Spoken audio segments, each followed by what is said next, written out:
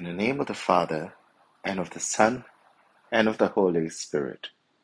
Cleanse my heart and my lips, Almighty God, that I may proclaim your gospel worthily. The Lord be with you. A reading from the Holy Gospel according to Luke. Mary set out and went as quickly as she could to a town in the hill country of Judah.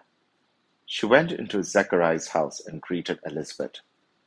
Now, as soon as Elizabeth heard Mary's greeting, the child leapt in her womb, and Elizabeth was filled with the Holy Spirit.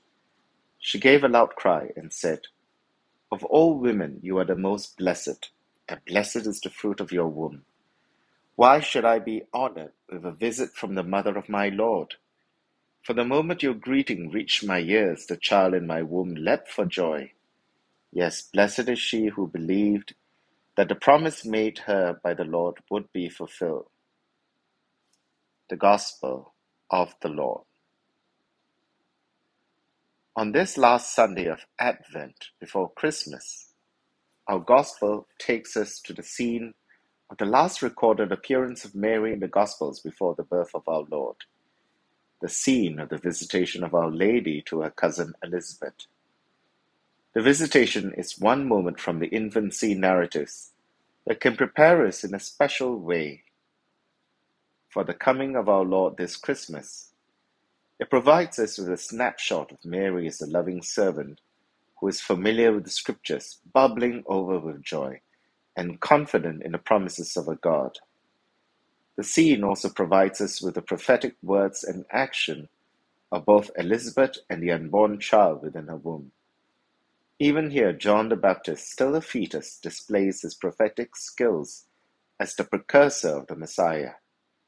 It is here and not at the River Jordan where our Lord and the Baptist first meets. But lastly, the real protagonist of the story remains quiet and hidden. Like John, our Lord Jesus also remains nestled in the womb of his mother. No one would have even noticed his presence without the revelation and prompting of the Spirit who alerted John, who in turn alerted his mother with a joyful kick in the womb. John, the child in Elizabeth's womb, could not contain his joy and leapt, danced, rejoiced at the approach of Jesus. I think it is fair to say that a few of us react with such poignant and uncontainable joy when we come close to our Lord. Christmas has this alluring power over us, both old and young.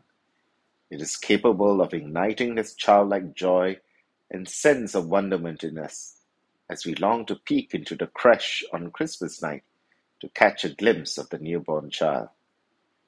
But there is something of Christmas even now, in fact, every day. In every Catholic church, there present is Jesus Christ, in his body, blood, soul, and divinity, fully, truly, really, and substantially present. This is no mere symbol, nor even some manner of imperfect presence. Far too often we are guilty of falling scandalously short of appropriate reverence for the Eucharist. Let us pray that we will experience the same excitement as did John in his mother's womb. We should be leaping and dancing with joy as we come into the presence of our Lord. In fact, we should be exclaiming with Elizabeth and asking ourselves this question: why should I be honored to be given such a great privilege to visit our Lord? Just like Elizabeth, we cannot remain silent observers here, nor treat this moment as something common and ordinary. We need to listen to Elizabeth if we wish to have a proper perspective of Christmas. She alone, inspired by the Holy Spirit, makes a declaration of faith which becomes an essential component of the Hail Mary. Blessed art thou among women, and blessed is the fruit of thy womb, Jesus. Her words become the foundation of our Christian faith regarding the true nature of Christ and what we celebrate at Christmas. The Catechism of the Catholic Church teaches, called in the Gospels the Mother of Jesus, Mary is acclaimed by Elizabeth at the prompting of the Spirit and even before the birth of a son as the mother of my Lord. In fact, the one whom she conceived as man by the Holy Spirit, who truly became her son according to the flesh, was none other than the Father's eternal Son, the second person of the Holy Trinity. Hence, the Church confesses that Mary is truly Mother of God, Theotokos. And finally, we have Mary, the Mother of my Lord. Mary's spirit dances in anticipation of the Lord. Having received good tidings from the angel about the son she would bear for God, for the salvation of humanity, she travels quickly to Elizabeth, and upon arriving, bursts into a joyful song of praise. It is unfortunate that we do not get to hear her song of praise, the Magnificat, as this is the climax of the episode of the visitation. Her bubbling over mimics the joy of heaven. There's no room for anything but praise and thanksgiving.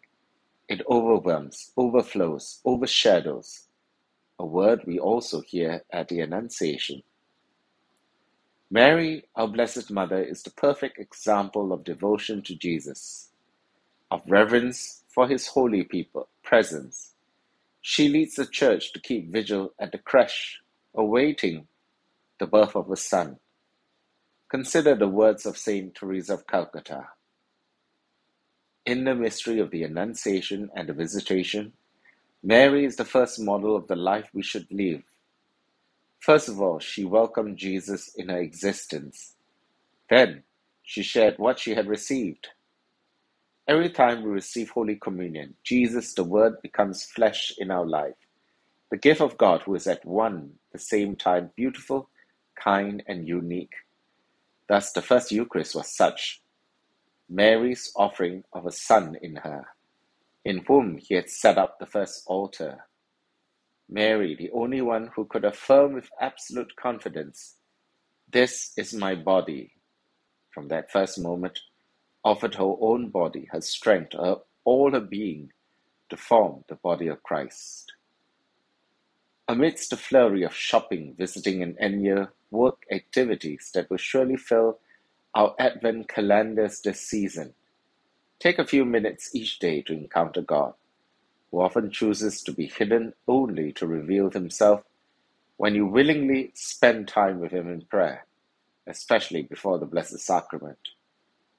If you longed for the experience to spend time before the manger on that first Christmas night, know that each time you spend time before the Blessed Sacrament in the tabernacle is no lesser experience. If you struggle with prayer and don't know what to say, dig deep into scriptures like Mary and pray the Magnificat with her. Let your soul proclaim the greatness of the Lord this Advent and beyond through joy, scripture, and loving service. In the name of the Father, and of the Son, and of the Holy Spirit. Amen.